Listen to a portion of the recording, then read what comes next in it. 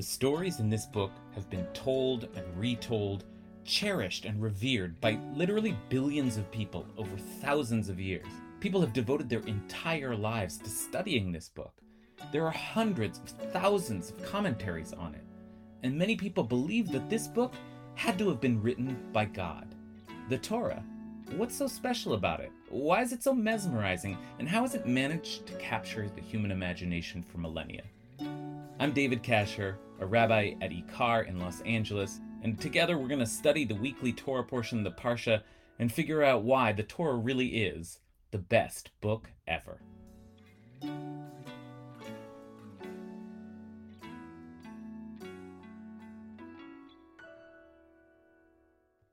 Parshat Beshalach is epic, mostly because it contains Judaism's paradigmatic miracle, the parting of the Red Sea. And then to celebrate, it has the triumphant Song of the Sea, Shirat Hayam.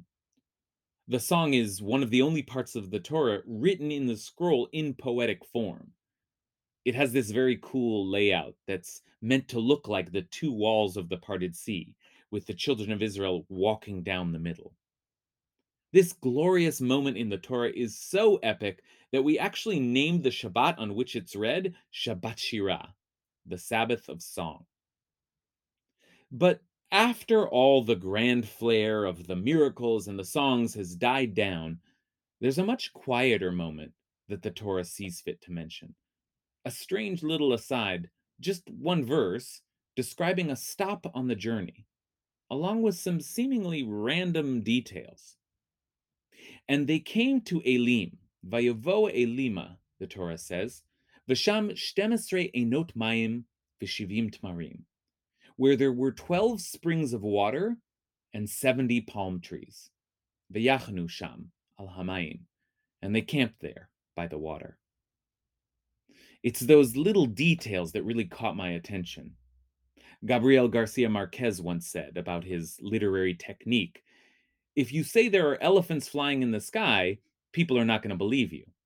But if you say there are 425 elephants flying in the sky, people will probably believe you.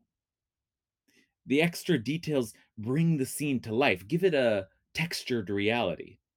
So then we have to ask, why 12 springs of water? Why 70 palm trees? What's going on there by the water that the Torah wanted to call our attention to? When we go and look at the classical commentators for answers, we always start with Rashi. And Rashi doesn't fail to notice these little details here either. 12 springs of water, he says, quoting from the Midrash, corresponding to the 12 tribes of Israel, and 70 palm trees corresponding to the 70 elders of Israel. Now, this is classic Midrashic logic. What do you think of first in Judaism when you hear the number 12? The tribes. And what about the number 70? The elders. And so, there you have it. But wait, have what? Rashi's making connections, but what does it all mean? Well, let's look back at the original source, a legal midrashic work called the Mechilta, and see what else it says. Magida katuv she otomakom mehulal b'mayim mikol mekomot. This verse is there to tell us that this place had the best water in the world. You know this because, behold, there were 12 springs of water, only enough to sustain 70 palm trees. But when the children of Israel came and dwelt beside them, all 600,000 of them, these springs provided for them all, and they camped there for 3 days. So these waters sustained the people, enough so that they can make camp there. Really good water, only 12 springs, but they really did the job. Okay, very nice. But is that it? It's so important for us to know how good the water was here? It still feels like something is missing in this explanation. So, our next stop among the commentators is the Ibn Ezra, and he begins to connect some of the dots for us, because he pans out a bit and puts this verse in context of what's come just before it.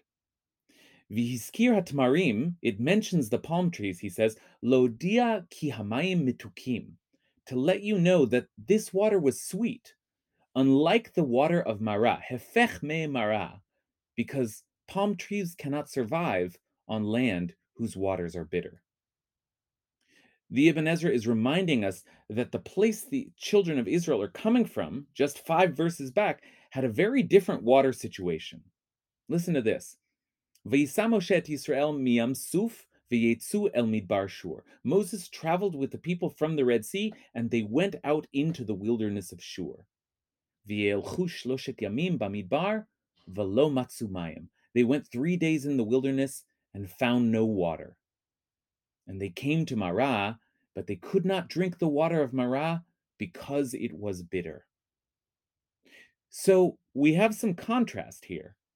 This isn't just good water now, it's good water that comes after a scarcity, after a bad water supply. So that must make it taste especially sweet and especially refreshing.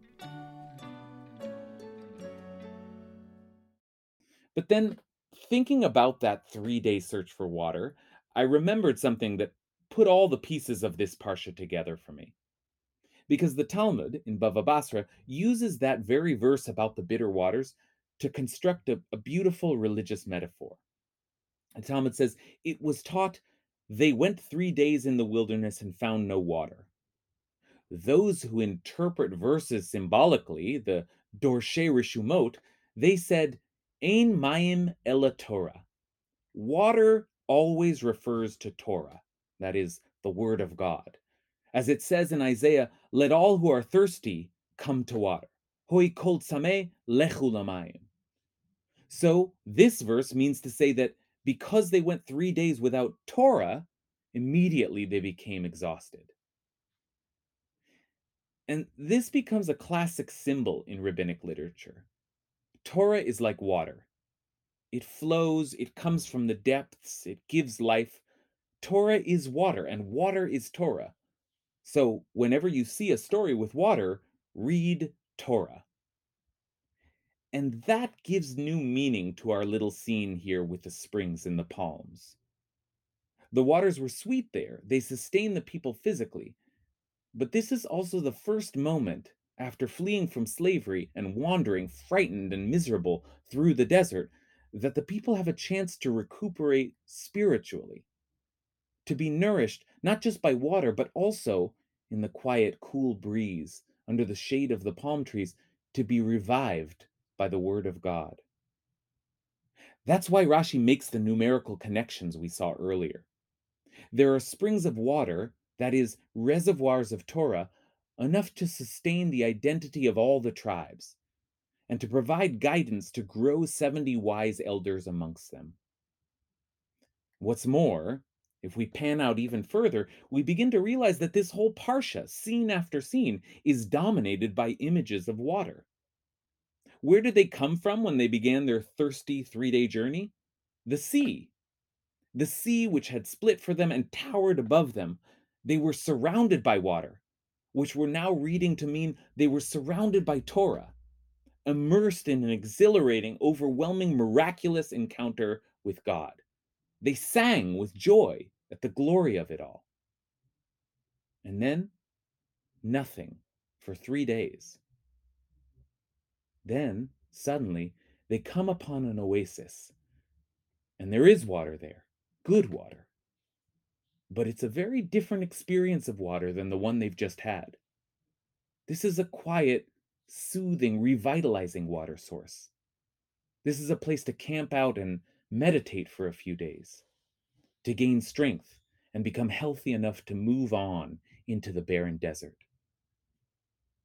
Sometimes Torah is awesome and mighty, terrifying and miraculous, and it blows your mind. And then sometimes Torah is quiet, subtle, and intricate, and it whispers something to you that tickles a spot in your brain or soothes a place in your soul. But either way, we need it. Like water, we'll die without it.